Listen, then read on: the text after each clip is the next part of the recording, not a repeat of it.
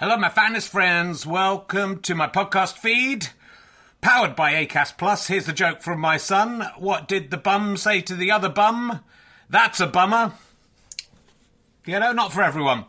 Look, thanks to everyone who's come to see the previews of Can I Have My Ball Back? It's been going really, really well, and I'm really pleased with how the show's turning out. It's officially on tour now. From Wednesday, I'll be at the Leicester Square Theatre. A couple of tickets left. Lots of press coming to that one. It'd be lovely to sell out, but there are a few other London gigs not selling as well. So if you're going to come to London, maybe look up those other London gigs. And then this week, I'll be in St Albans on Thursday, Gloucester on Friday, Chorley on Saturday, which is sold out, but you can join the waiting list, and Glasgow on Sunday. 2 shows. I think the earlier show is sold out. Check with the venue, but the later show has some availability. Come along if you can. If you enjoy these podcasts and like them being free, then the great way to pay me back is to buy a ticket to a show or buy a download or a book from gofasterstripe.com. But you could just keep listening for free as well. That pays me back also. So, you know, no pressure. But I'd love to see you there. If you just know me from the podcast and don't know me as a stand-up, I'm pretty good as a stand-up. It's a good show. I think you're going to enjoy it. It's only made about 7 men faint so far. So, you know, are you brave enough to take the challenge? Let's sit back, relax, and enjoy whichever podcast you're listening to now. Ryan Reynolds here from Mint Mobile. With the price of just about everything going up during inflation, we thought we'd bring our prices down. So to help us, we brought in a reverse auctioneer, which is apparently a thing. Mint Mobile Unlimited Premium Wireless. How to get 30, 30, bit to get 30, bit to get 20, 20, 20, bit to get 20, 20, bit to get 15, 15, 15, 15, just $15 a month? Sold! Give it a try at mintmobile.com/switch. $45 up front for 3 months plus taxes and fees. Promo rate for new customers for limited time. Unlimited more than 40 gigabytes per month. Slows full terms at mintmobile.com. Jewelry isn't a gift you give just once. It's a way to remind your loved one of a beautiful moment every time they see it. Blue Nile can help you find the gift that says how you feel and says it beautifully, with expert guidance and a wide assortment of jewelry of the highest quality at the best price. Go to BlueNile.com and experience the convenience of shopping Blue Nile, the original online jeweler since 1999. That's BlueNile.com to find the perfect jewelry gift for any occasion. BlueNile.com. Hello, my fine friends. Welcome to another RHLSTP this week with archaeologist and Pompeii expert Dr. Sophie Hay. It's there's some interesting stuff in this one. It's pretty academic. I think you can enjoy it. I'd hardly mention Cox at all. Oh, maybe a bit. Hope you're enjoying these. We will be keeping them going. Very soon, on 6th of February, we are doing 2 RHLSTPs live streamed from the Clapham Grand. Do check out my website, richterring.com, for details of how you can watch those. They will be coming up on the feed non-live at some point in the future. And do keep checking out twitch.tv/rkherring. Monday night's self-playing snooker tournament, very exciting tournament with 40 players, whittled down to about 24 at the moment. Also, Thursdays, we do Twitch of Fun, my puppet show, with lots of fun extras, largely improvised, nearly entirely improvised, occasional sketches in it. And Wednesday nights, we generally record RHLSTP, so you can see these before they become podcasts, see them live, see all the stuff we cut out for broadcast, swathes of stuff lost from these shows. If you do watch Twitch and you're with Amazon Prime, you can give us money at no cost to yourselves by linking your Amazon Prime and Amazon Gaming accounts and then coming back every month to subscribe. If you've already done that, please remember to come back every month and subscribe to someone. That money could help us make loads more content. As always, all that money just goes back into making more stuff for you. It's a win-win situation. Let's sit back, relax, and enjoy RHLSTP with Dr. Sophie Hay. Ladies and gentlemen, please welcome a man who is now a film star and too good for this. It's Richard Herring. Hello. Welcome. I've come back. It's me, Richard Herring, and welcome to Richard Herring's Last Sighting of Trump podcast. Though I was hanging around with all the living US presidents this week, and all of them with one impeachment or less. They all call it RHLSTP, so I don't know if that's going to catch on. Be interesting to see. It was good. We're recording this on the day of the inauguration of Joe Biden, President 46. So that's seems positive, doesn't it? But I don't think we've seen the last of him. It's like Darth Vader spinning off, isn't it? In that little thing. He'll be back. Don't you worry. There's a part 2 coming. That's my guess. So yeah, look, I was away last week. If you were watching it live, if you're listening to the podcast, it's business as usual. But I was in Wales doing a film, a big film star now. That's the second film I've done in 2 months. I was playing a businessman, a successful businessman whose business has gone down the toilet and who's arrived at a wedding with a sex worker. So, business as usual, tight cast. They didn't tell me about the sex worker part until the last minute. And it was improvised.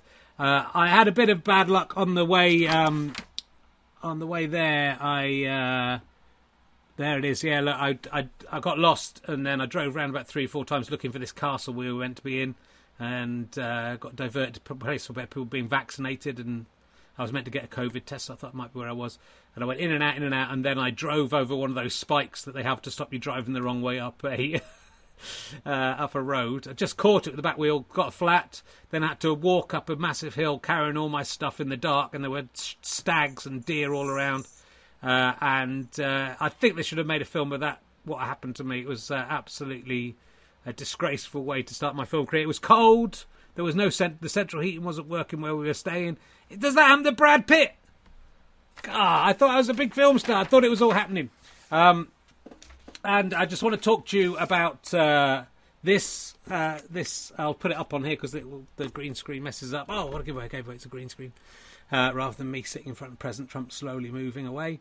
I noticed this Cif bottle in my bathroom this week, and though I refuse to call it Cif, I call it Jif. In fact, I still call it Vim. Ian Vim invented this, and I don't know why he's allowed the name to change so much. I'll start calling it Cif when you start saying, I'll be ready in a Ciffy, or I just sizzed up all over you. Anyway, the reason it caught my eye, because at the top it says, reuse this bottle for life with Cif, Jif, Eco refills. Now, don't get me wrong, I applaud the innovation of having refills for your sprays in order to cut down on plastic waste. That is a good idea. I just think the idea that I might be using this same bottle for the rest of my life is unrealistic. I think that's setting unrealistic expectations for it. Does Ian, Vim, Jif, Cif genuinely think in 35 years' time the 88-year-old me will be reaching for this same spray bottle? If Ian Jif thinks that, he's living in a fucking dream world. It should say, reuse this bottle a few times with eco refills, after which point you know and I know that the slightly complex spray nozzle will have broken after repeated unscrewings and rescrewings. That's still better than buying a new bottle every time. Also, let's be realistic. Some of you are maybe 18 years old and might live for another century. Will Jif even exist by then? I can guarantee you it will have at least changed its name, because we have form for this kind of thing. Maybe it'll be called Biff or Spaff or Fuck. Who knows? We have no respect for your memories or loyalty.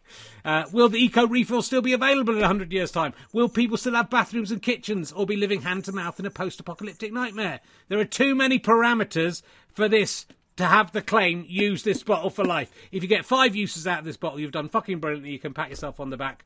If you really care about the planet, I reckon there's probably more ecologically friendly sprays out there than Jif. I remember when it was a powder. Those were the days. Why do they keep changing names of stuff? Call it what it is. Anyway, maybe they wanted to put all that on it, but they couldn't fit it on, so they just went with reuse this. Why stop this? I'm going to hand this down to my children as an heirloom. We could keep this going for 200, 300 years' time. Someone's going to do it. That's going to be the Antiques Roadshow.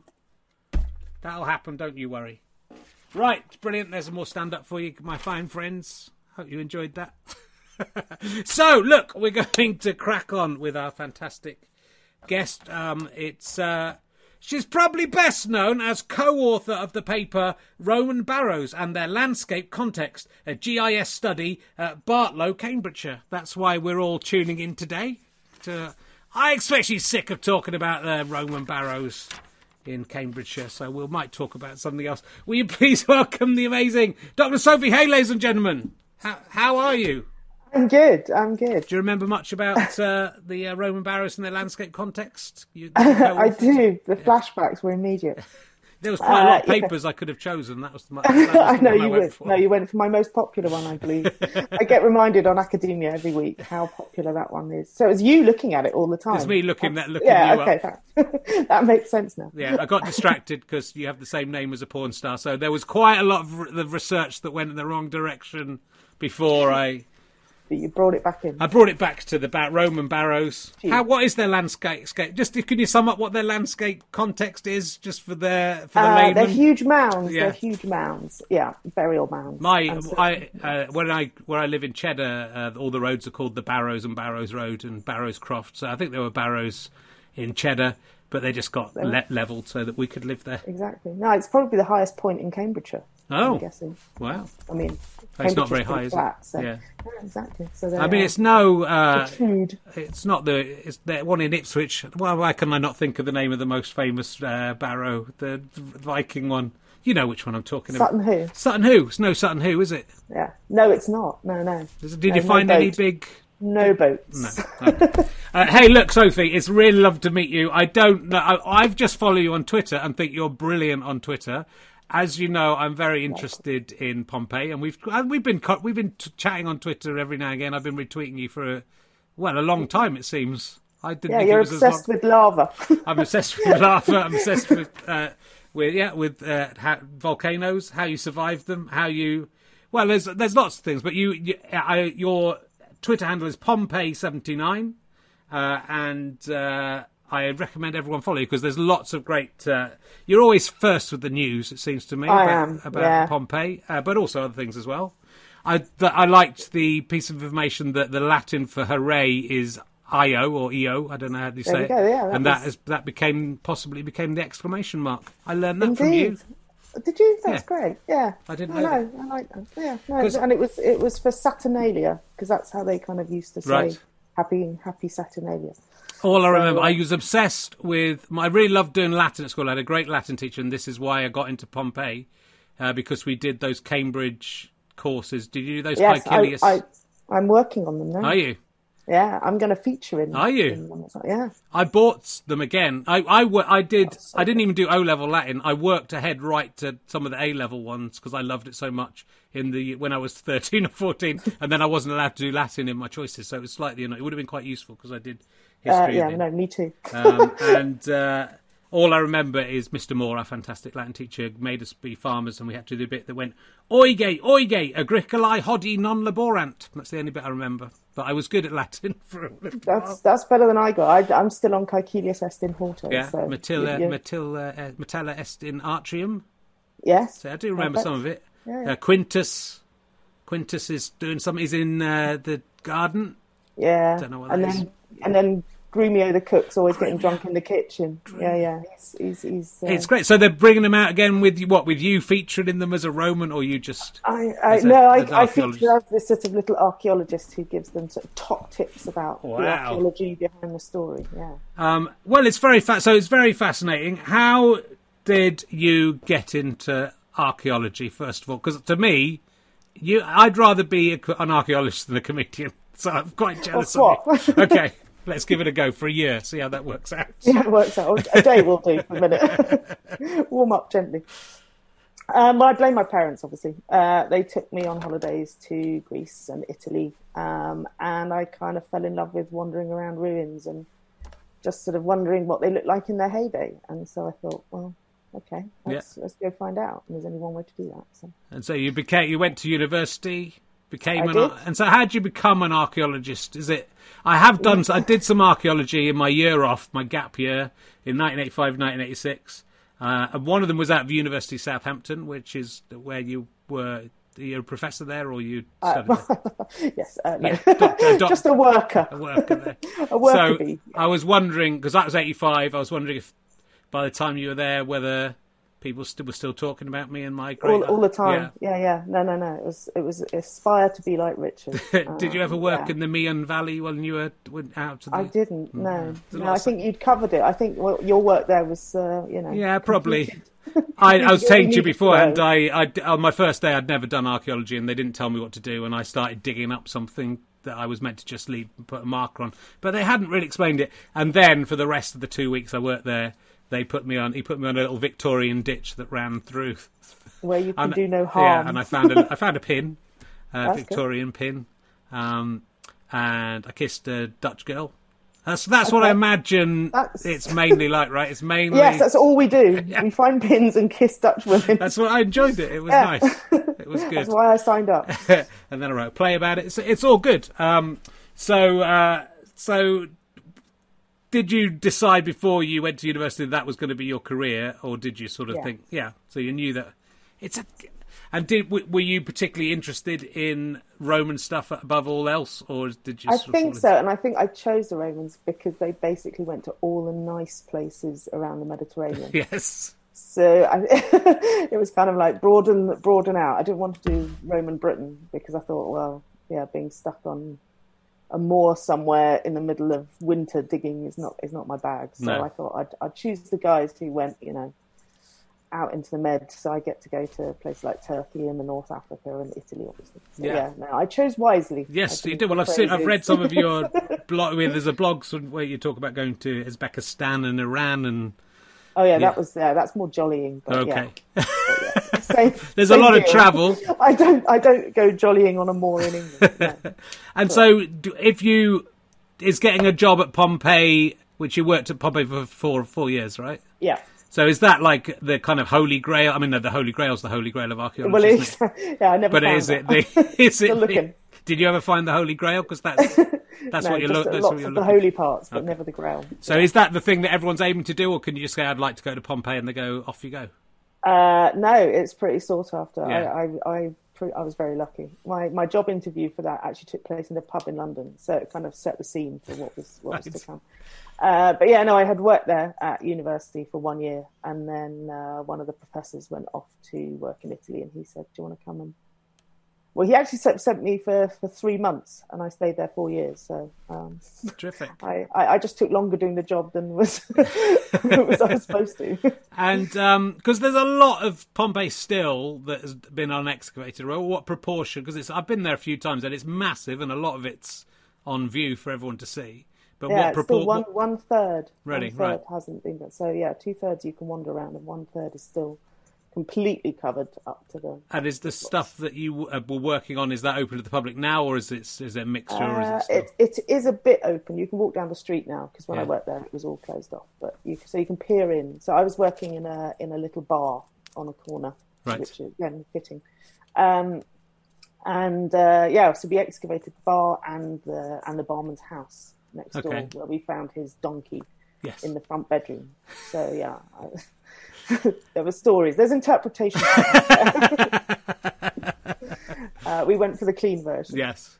What's the clean version? Because I can only think that he was trying to protect his donkey. They turned the bedroom into a stable. And there was a a dog in there as well. I mean, at the last minute, though, as well, when it's all coming down, you're going to think, okay, well, there's no one's going to dig us up and put plaster casts and find out what we're up to. Exactly. Our secret is safe, thankfully. So were you working in that one place, the same location for all 4 years, or did you? Does it take 4 years? Yeah. It does take to excavate it did, and then when I wasn't digging and the sort of the dig team had gone away, I was recording the standing buildings and trying to tell the history of the house through the walls, which is where my wall obsession started. They're more interesting than they sound. I think they are very interesting. Well, it's quite in archaeology. It's unusual to get walls, though, right? Well, exactly. Well, it's basically you're looking at Roman DIY. Yeah. So, but no Sif bottles, unfortunately. No. Well, you never know. Did they recycle bottles? Well, I know. I was going to say you started off with a good piece of material culture. It's quite impressive. It's what we need from the Roman period, is these people keeping going these objects. So, yeah. Well, but that's what's fascinating about Pompeii. I guess it is just getting that glimpse of what actual Roman life was like, because obviously all the histories. There's some, the Roman culture has at least some documents and things that have survived, but it's all about the leaders, really, isn't it? In the wars, so you don't really get to find out much about everyday people, and that's what's sort of exciting about Pompeii. No, absolutely. It's like the best opportunity we have to see the layman, the little man on the corner, and the slaves who are completely invisible normally. But yeah, our little barman, we've got a name for him. We found his name. Right. It was written on some amphorae, which are those big ceramic vessels for holding wine. Yeah. And we found his name written on it. It's like a sort of delivery address, essentially. It was like, so they knew where to dump the wine. And it said donkey fucker underneath, so you knew it was him. So it's It was, yes. could have been. But in Latin, obviously. Yeah, of course. But yeah, exactly. So you can, when you start putting names to people, and then we have a little graffito.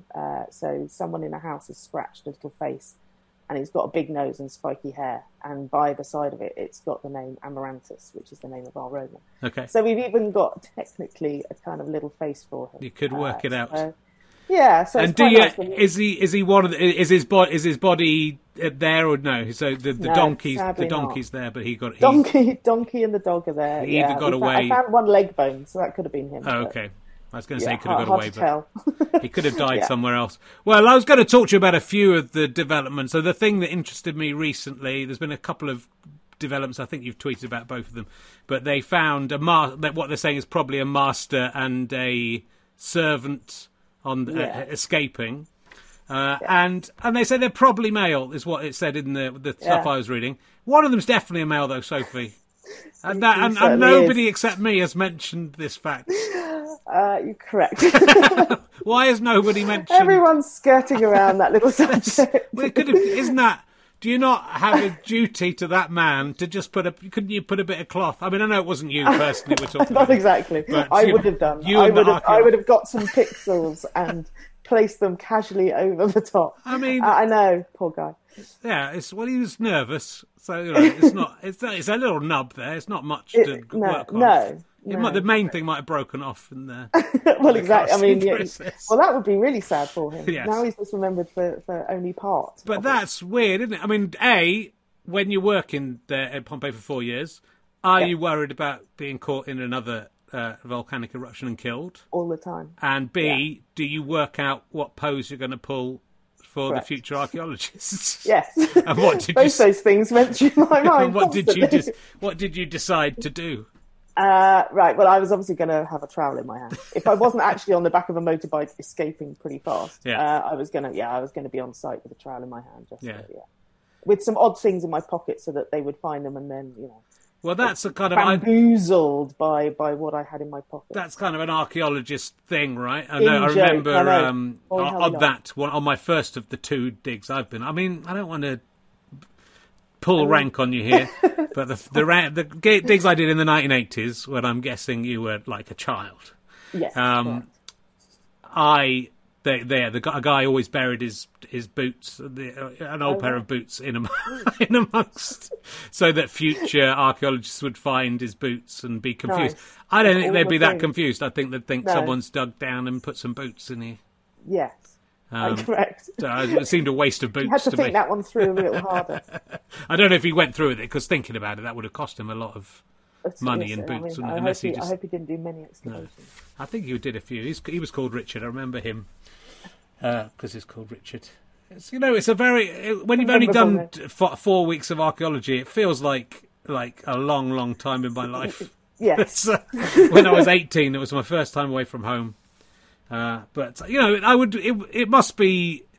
I mean, somewhere like Pompeii, where you're literally finding almost complete rooms and frescoes, and it must be.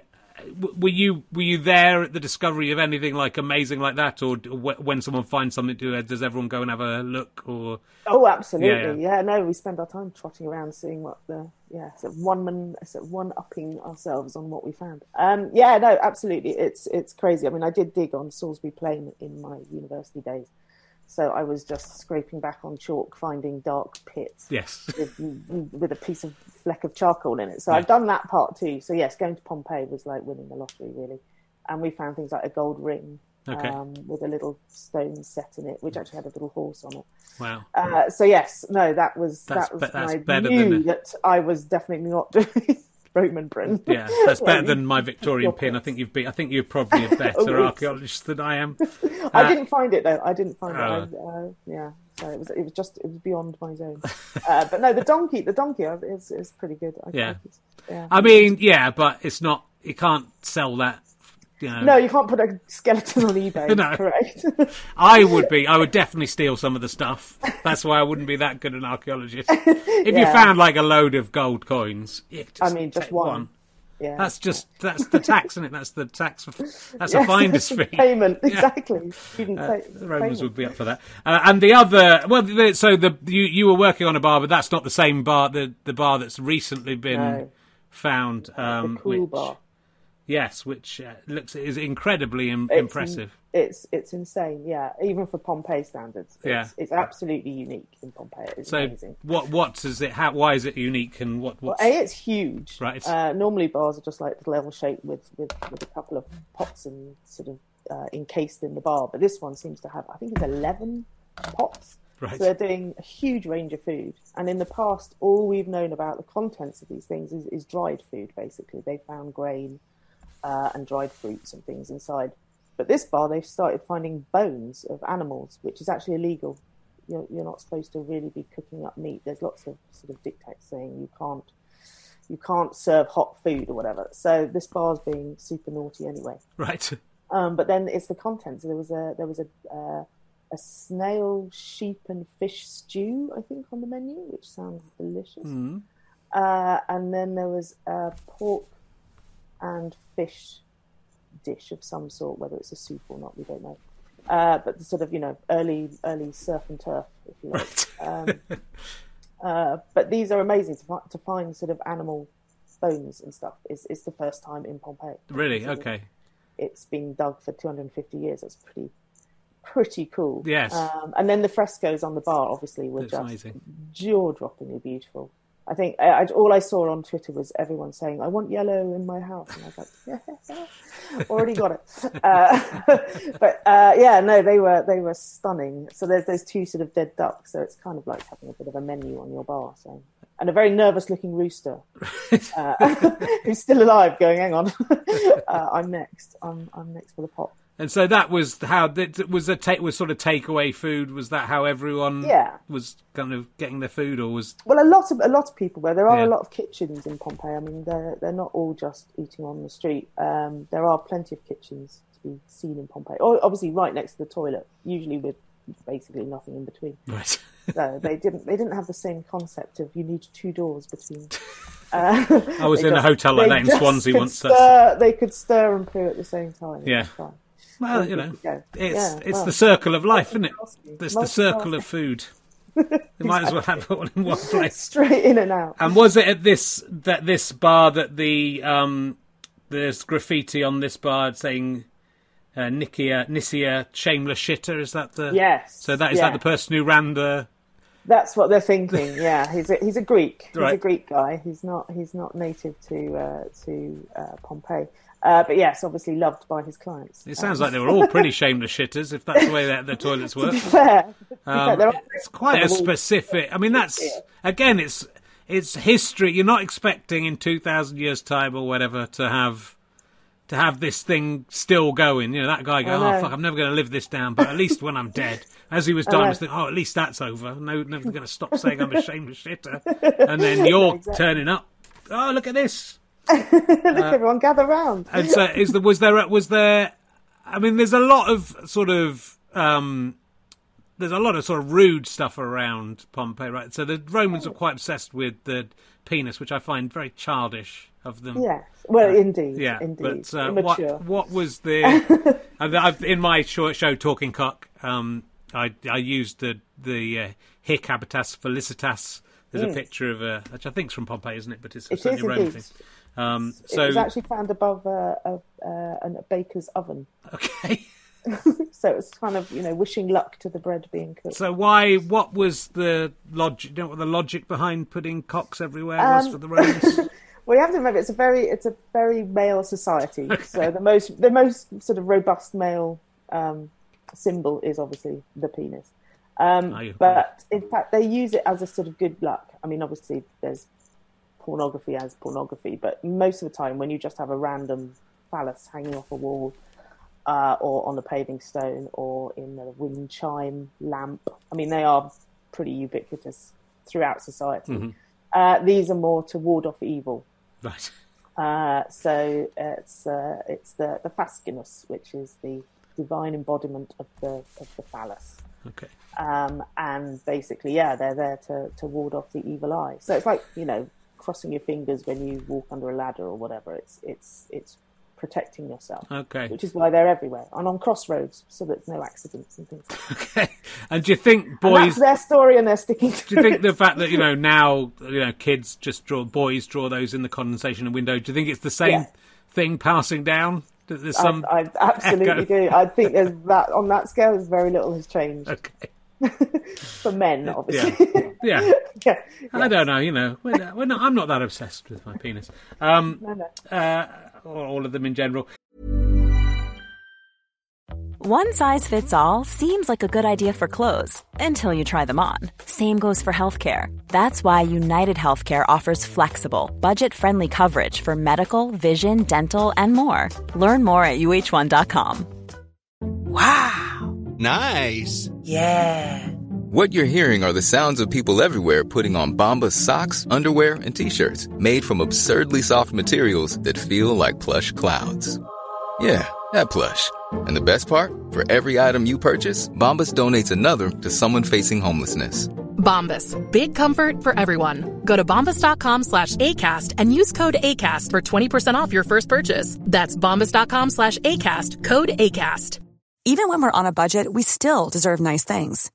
Quince is a place to scoop up stunning high-end goods for 50 to 80% less than similar brands. They have buttery soft cashmere sweaters starting at $50, luxurious Italian leather bags, and so much more. Plus, Quince only works with factories that use safe, ethical, and responsible manufacturing. Get the high-end goods you'll love without the high price tag with Quince. Go to quince.com/style for free shipping and 365-day returns. And what I find quite, because obviously there's a lot of Roman literature that has been lost. There's amazing things have survived, but lots and lots of things haven't survived, or survived in parts, or, you know, been quoted in other sources. Is there any chance that in that third of Pompeii and whatever's left in Herculaneum, that we'll discover all these lost works of? I would love there to be a library in Pompeii that's excavated. I think if you ask most archaeologists, that's what they would say. Yeah. Although I would like the planning office, because obviously looking at walls, I'd quite like to know that house.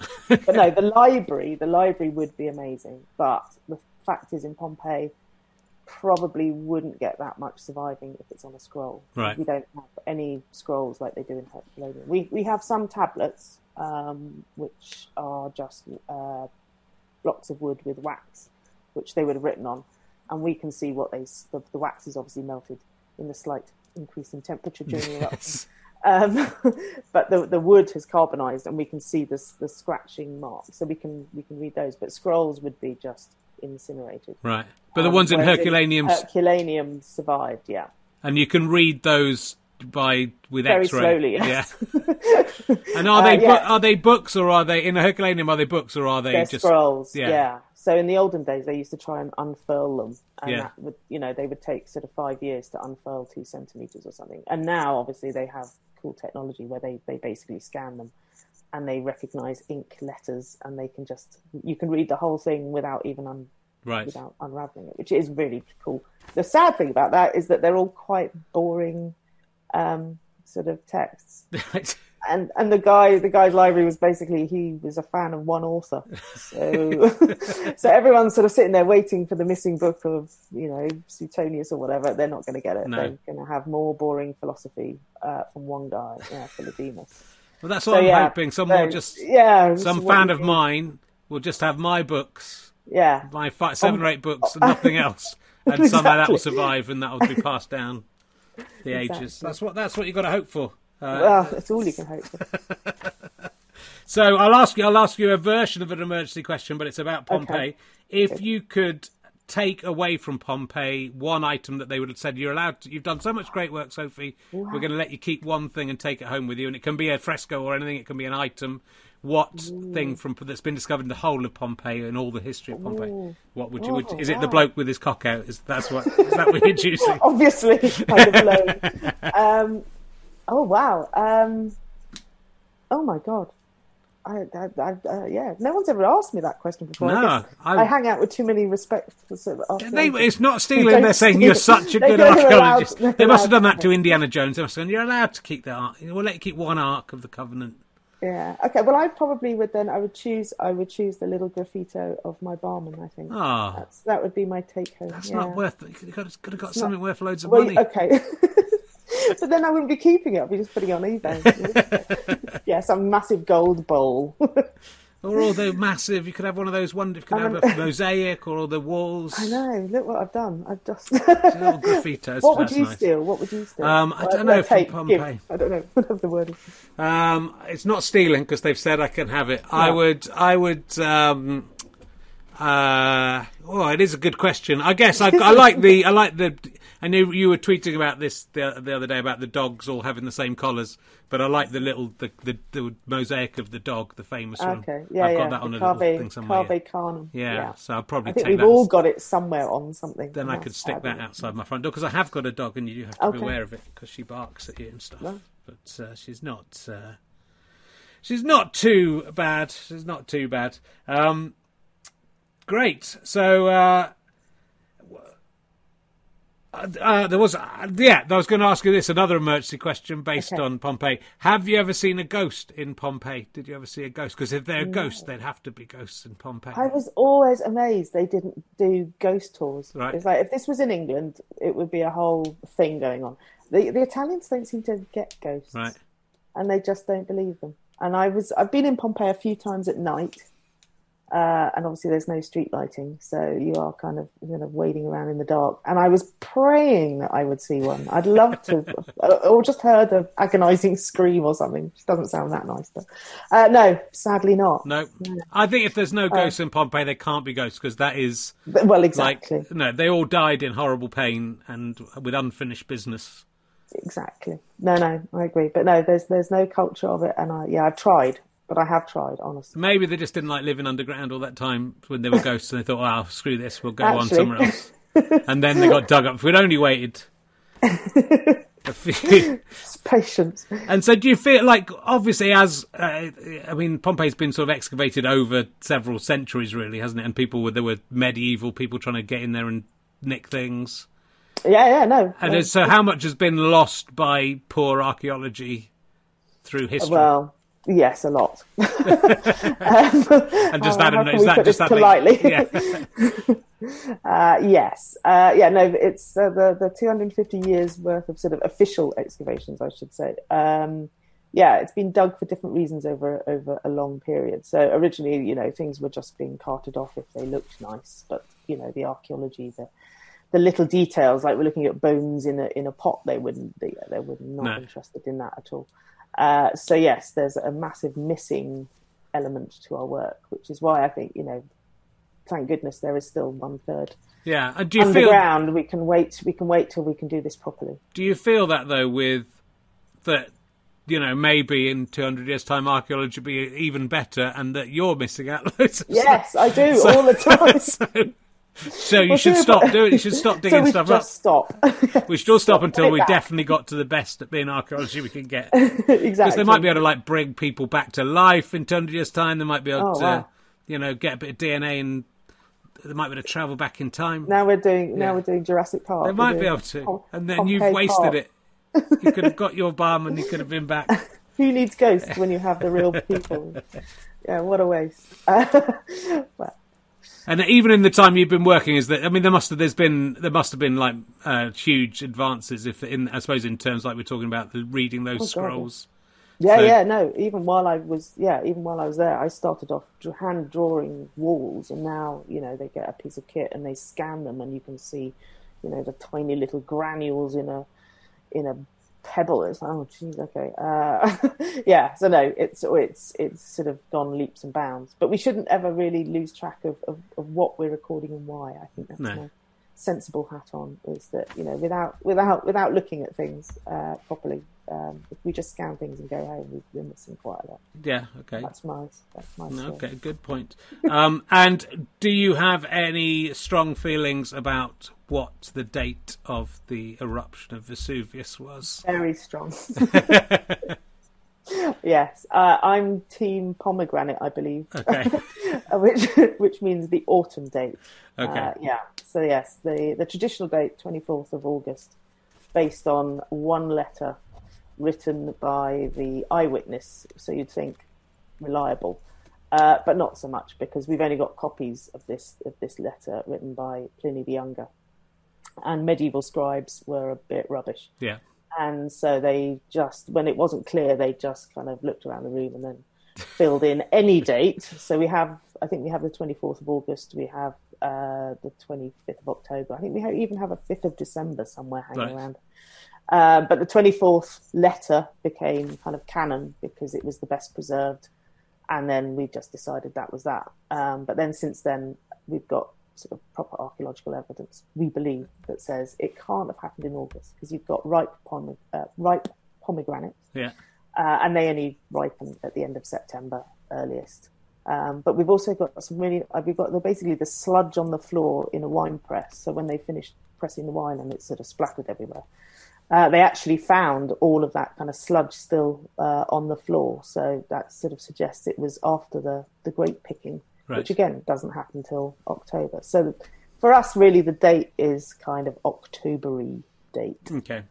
Yeah, and then in the new excavations, there was that little graffito which had the 17th of October, but whoever wrote it didn't write the whole date. So we just have that number and the month, but we don't have the year. So it's kind of that tantalising another bit of evidence without being confirmed. But again, you would think, cool. I suppose, with all the stuff that's churning up, you'd think someone would just have had like a desk calendar, one of those block ones, just with the date. The flip one. Yeah. Exactly. Just let it go. That would have been really useful. Or if you find, in record, you would think in records there would be something with, if you're finding papaya, the wax tablets, you'd think there'd be something with the date on. Well, exactly. That morning could have just signed off. So close, and yet. So they're probably so we're left with pomegranates as a result. What if the hot gas from the volcano coming up through the earth just made everything ripen a bit early that year? What about that? What about that? Yeah. Well, then you're right. I think it was before August. You just cracked the code. Damn. Should have come straight to you. And do you think is having there's sort of first-hand account, because Pliny the Elder died in the in the explosion, but it's his account. He was the one who sort of went in there, and then did he tell someone else about it who told Pliny the Younger about it? Well, no, Pliny the Younger, kind of, yeah. Pliny the Younger was watching it, so, I mean... That's but from a long way off, though. He was miles away. Well, he was doing his... I've just had a book about it. He was asked if he wanted to come along, and he said, no, I'm the younger one. You go, you're the Pliny the Elder. You go. People will think we're the same bloke eventually for a long time. But I've got to do my A-levels, so you go and look at the volcano. And Pliny the Elder, who did this big stupid encyclopedia that is boring and wrong. Generally. Don't follow his medical advice. He wanted to go and look at it he wanted to go and look at it a bit closer, which I think was probably his first mistake. I think if there's a volcano, go further away from it. That's why he died. But if he died, then if he died, how do we know what he did? Well, so we have people around him who then reported back, and there were enough people who. And one of them said, "Say it was the 24th of August. Yeah, it'll be funny." Yeah, watch them. But that's pretty unusual to have like a eyewitness account of something, and then and is that something you use? Is something that confirms what you're finding? I mean, because there's quite full on description of the of the ocean filling with stone and whatever, pumice or whatever. And the sea sort of, vaguely tsunami-esque, apparently, just sort of reaching out. But yeah, the description of the actual of what the eruption looked like ended up being called a Plinian eruption. That's right. Because he was the first to kind of observe it, and there's sort of smoke column going 30 kilometers into the air. It was pretty striking and looking like I think it's an umbrella pine tree, he calls it. Otherwise, without this description, we'd never have had a clue really what it actually looked like, and we would have assumed that there was lava, which there wasn't. And that is the hill I will die on, literally, probably. one day. Well, it's dangerous work. Why? Because they were back. The Romans came back and lived there almost straight away again. Where they kind of stayed away for about a couple of years, and then went and we forget. There's often there's talk of all the people who died there, but actually there's a lot of survivors. Yeah. And people who did just look up and went, not looking good, let's leave. And they kind of, they settled in and around sort of the Bay of Naples area. They didn't go far, let's say. Right. So they weren't that scared. But essentially, the land is really fertile. Yeah. So after an eruption, it's still fertile. So come back, stop growing. How often does it erupt? So was it during the Second World War it last erupted? So how often does it go off? Well, that's it. It doesn't really have a kind of rhythm. Right. So that's the fun part. So when I was there, we had 6 earthquakes or something in about 3 months. Yeah. And of course, before the eruption in Pompeii in 79, there was a massive earthquake in 62 or 63. Another date we don't know. Right. Another date that we can have fun with. But so I was kind of like looking at my watch at that point, going, well, maybe if history's taught me one thing, let's get stop. out. Go the other way. Go the other. Don't go towards the volcano. No, That's exactly. what I've learned.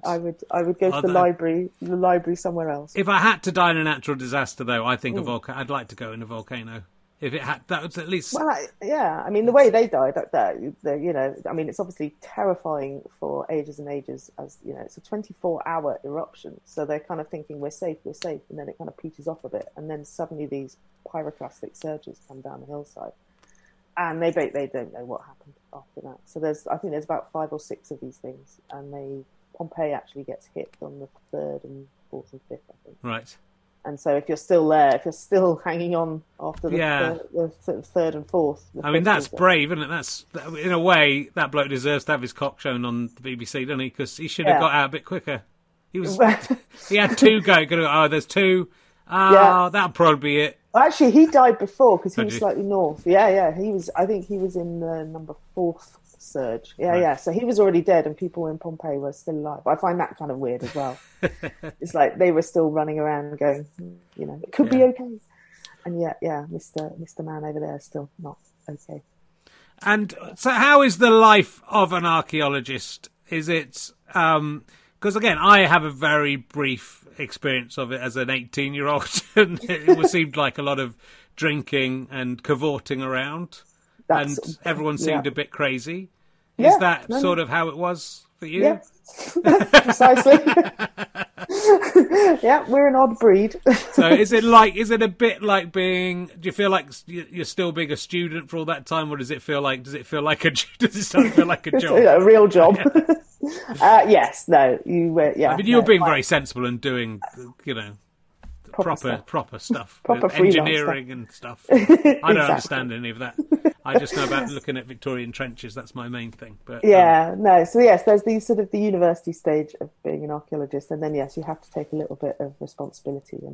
And I worked for 14 years doing survey work, so geophysics survey work for important clients. So you do grow up eventually, and but you don't stop drinking, but you do grow up. And is it a young person's game? Do you get like 70 and 80-year-old archaeologists still out there bending over in the dirt? Well, they're not much. There's not many bending anymore. I got out of field archaeology a few years ago because I think it's time. My knees, my knees are going. Yeah. So I thought I'll write books now. That's safe. Well, at least you're in. I don't get dirty. At least you're in Italy, where at least presumably it wasn't too. The weather was quite nice. Exactly. So that's. Yeah. But yeah, no, you can still dig. There's people who are older than me out there in the field. But yeah, I decided no. I've had enough. I'm shocked. And so, what are you doing? You've moved back to London now. I have. And so, yes. how are you passing your time, both in lockdown and outside of lockdown? What do you? Well, they're one in the same. It's the joy of a freelance. So I'm working with Cambridge University on the Caecilius books. Yes. So I'm sort of helping that. We're actually making a sort of offshoot of that with our bar owner. We've created a story for kids' history course, basically. And we've had it illustrated, and we've got Caroline Lawrence. I don't know if you know Caroline Lawrence, but she writes these amazing history books about the Roman period. So we've been working with them to do that, which is, and it will go out free to schools. We're not charging for it. So that's being launched this year, I think, summer this year. Do schools still learn Latin though? Is that a big thing? Yeah, So, it was, it's great. They're weird. I mean, everyone's trying to keep that up, but ours is pure history. It's right. not Okay. learn Latin. It's just kind of learning. It's like the Caecilius thing, but it's sort of learn history, but also how do we know about history? How are these stories kind of manifest themselves? We've got objects that we pull out of the ground, so tell the story. Yeah. And then I'm writing a book off my own bat about the women who excavated in Pompeii, who are now largely forgotten. Oh yes, I saw you. But they are written an super article. cool. So who? Give me some examples of. Okay, well, the first one I can find really is Napoleon's sister. Right. Who's pretty cool. And I always thought, she would just sort of swan onto sight and have a look. She married a general in Napoleon's army, and then he became king in Naples. So at the beginning of the 19th century. And I thought, the story was she would go and swan around and, pretend to dig something up. They would kind of bury things for her, and then she would come and brush away the pumice stone.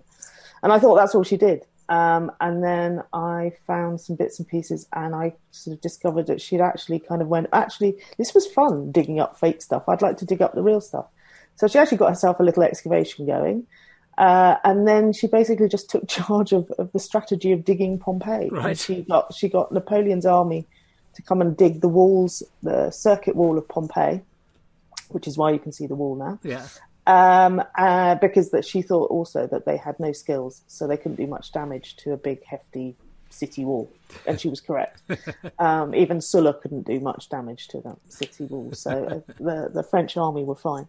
But then she decided that, people were digging little holes everywhere at that period, and they were just carting stuff off. And she was like, well, it's got no sense to it. Let's open it up to the public. Let's open up all these streets so people can walk around. And, quite amazing stuff at the beginning of the 19th century. And nobody knows that she had any part in this. So I'm like, right, I'm going to tell her story because she's cool. Yeah, that's great. Well, I think it is. I just think Pompeii is such a magical place, and such a place. It really got me interested in history. And the first time I went there, I was just sort of overwhelmed with it. I have to say, as an 18-year-old, I couldn't believe it. But I think also a lot of it was to do with having studied that and having those, however accurate they were, of Caecilius and who he was. Yeah, but is there a bust of Caecilius? There's an actual. There is. There's a home. Yeah, with a little penis. Yes, is there? You should know that one well. I didn't know. Is it his penis there that they've... Well, not the actual one. No, it's made of bronze. But I'm sure it was modelled to scale. Yeah, I'm sure the artist got it correct. But that's the nice thing about Pompeii is it kind of it sort of gives you the gamut of Roman life. It's perfect. But then for me now, I kind of feel like it's giving me a sort of idea about the history of the excavation. So I'm looking at a Russian woman who came over from, she escaped the Russian Revolution. She's there in the 1920s. Mussolini's about to come in and dig. And so to me, it's also just bigger than just the Roman city. Sure. Now. I'm kind of finding it quite interesting, finding out about how it was dug and why we are seeing what we see and what is missing, like we were talking about earlier, what's missing from the picture. So yeah, no, it's great. But yeah, the Roman city on its own. My first time there, I was just, I'd been walking around Roman British sites. No offense, but they're quite low, low to the ground. And then suddenly, to be walking in a street where you've got the walls and you just feel sort of enveloped by it, which is so cool. Sure. And are there other things to come out of Pompeii that you know about? Is there because there must be that with that bar as an example, it's obviously been fully excavated by the time we, the public, see it. So there must be other sort of secrets that are sort of. Well, there are, but they don't tell me. Oh, do they not? I even worked for the official Pompeii Twitter feed. Yes. And they don't tell me any secrets at all. Because you tweet it. They literally give it to me on the day and they say, can you do something with this? And I'm like, whoa. So I hear it at the same time you guys hear pretty much. So yeah, no, it's a well-kept secret what's going on in Pompeii. But rightly so, because then it's pretty amazing when it comes out. Mm-hmm. And it's, grabbing headlines left, right and centre. And if you could travel back in time, the whole lot of you, not just your finger, which is what I usually ask, what period of wow. I usually ask if you have a finger that could travel through time, what would you do with it? But you're a serious academic. I'm not going to ask you I'm bringing a crazy question like that. You can all go back. Which would you go back to Roman history, and if so, what period of history, or would you go back where would you go to if you could? Would it be to the eruption? If I wasn't being boring, I would probably go to Persepolis and just see these crazy sort of festivals that they had there. With the sort of the Persian kings. But if I'm being boring, I would love to go back, obviously pre-eruption, and I'd like to go back to my little corner, Pompeii, where if I spent 4 years there, I'd quite like to spend a day there, And what was he serving up? So he was only serving up one pot of stuff, was he? Well, he was pretty cool. He didn't have any pots, so he didn't really do food. But his wines were really exotic. So we found all the amphorae in the beer garden at the back, and one of them came from Gaza. Wow! And it's the only one known in Pompeii from Gaza. Right. So he's obviously got a sort of roving eye for exotic wines. Obviously looked at his neighbours and went, "Oh, they're all selling kind of local plonk. I need to do something different. I think outside the box." So he brought in Cretan wines in his outside the stable where the donkey was, in his atrium where Metella was hanging out. Yeah. He had something like 30 to 40 Cretan wine amphorae. So he was bringing in from Crete, Gaza. So he was kind of a bit more interesting than your average bar. And is it the same as wine? Is it the same as wine? The same from 2,000 years ago? Or are you able to tell? No. It would have been a bit rougher, I think. But apparently the alcohol level was the same. I've just been reading a friend's tweet about this. But because they used wild yeast to make it, but in fact it never really got super alcoholic. But they did water it down. Right. Probably more because it tasted a bit grim. But yes, no, I don't. I did actually have to taste some sort of essentially authentic Roman wine on a TV program I did, and I hadn't drunk it before, so they put me behind the bar with a glass of wine in my hand, and I basically spat it out over the guy who was interviewing me. It was disgusting. Okay. So take two. He had to sort of brush down the wine off him. But yeah, no, it's very sweet, I think is the main thing. It's sort of unusually really sweet. And what other things do you think? Because what's fascinating is, that it's 2,000 years, but I suppose that's only 50 or 60 generations of people, I suppose. Is it that many? Yeah, were there things that surprised you that are the same or nearly the same as the modern day? I think the one that got me the most was the boiler. It was crazy. I was looking through a book and I found a picture and I said, well, what is that? And it looks exactly, and as what everybody said on Twitter, was that looks like the boiler I had in my bedsit in the 1960s. It's basically a metal cauldron with pipes coming out of it. And it was just exactly like your boiler would look today. Right. And that's when you suddenly think, we have not progressed very far when the boilers look exactly the same. Yeah. But yeah, I think that was the sort of most what moment. I wasn't expecting that. Cool.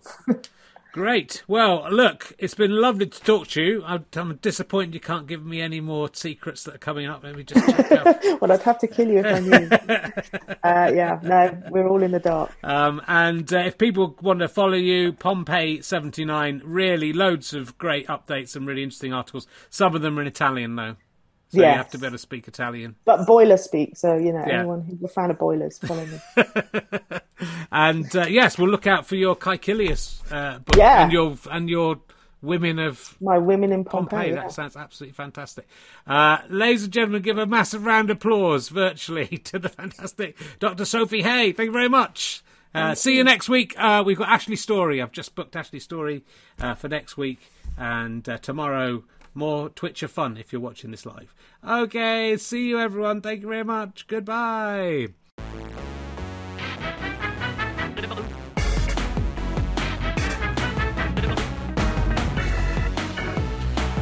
You have been listening to RHLSTP with me, Richard Herring, and my guest, Dr. Sophie Hay. Thank you to Pest for playing the music. I'm indebted to Chris Evans, not that one, Ben Walker, fantastic producer, working hard for us on ad content at the moment.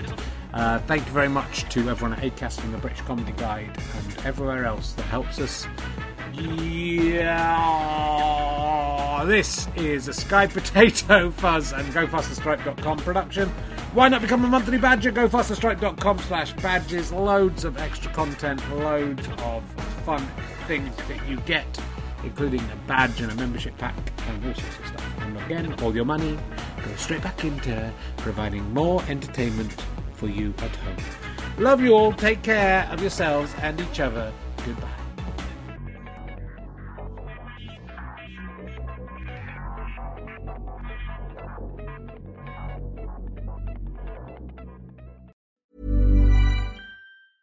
Hey, it's Paige DeSorbo from Giggly Squad. High quality fashion without the price tag. Say hello to Quince.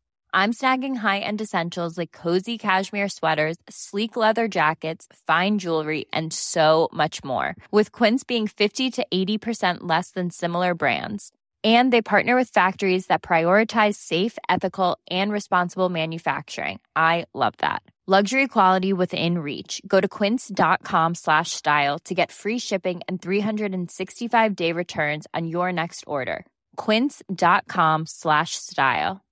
Imagine the softest sheets you've ever felt. Now imagine them getting even softer over time. That's what you'll feel with Boll & Branch's organic cotton sheets. In a recent customer survey, 96% replied that Boll & Branch sheets get softer with every wash. Start getting your best night's sleep in these sheets that get softer and softer for years to come. Try their sheets with a 30-night guarantee. Plus, get 15% off your first order at bollandbranch.com. Code BUTTERY. Exclusions apply. See site for details. On Formative, middle school kids from New York City public schools interview a phenomenal collection of grown-ups. Me, I don't know what I want to do. You don't have to have all the answers. I feel like a lot of people's favorite topics are interest in their life. That is a really good answer. The podcast where the leaders of today are interviewed by leaders of tomorrow. Listen now at newyorkedge.org/formative or wherever you get your podcasts. Thanks again for listening to the podcast. richardherring.com/ballback/tour or richardherring.com/gigs for all of the information on the tour. GoFasterStripe.com for lots of downloads and books and lots of fun. Thanks for listening. Go and listen to another one. Tell your friends about the show. Tell your friends about the tour. I love you all. I'm out.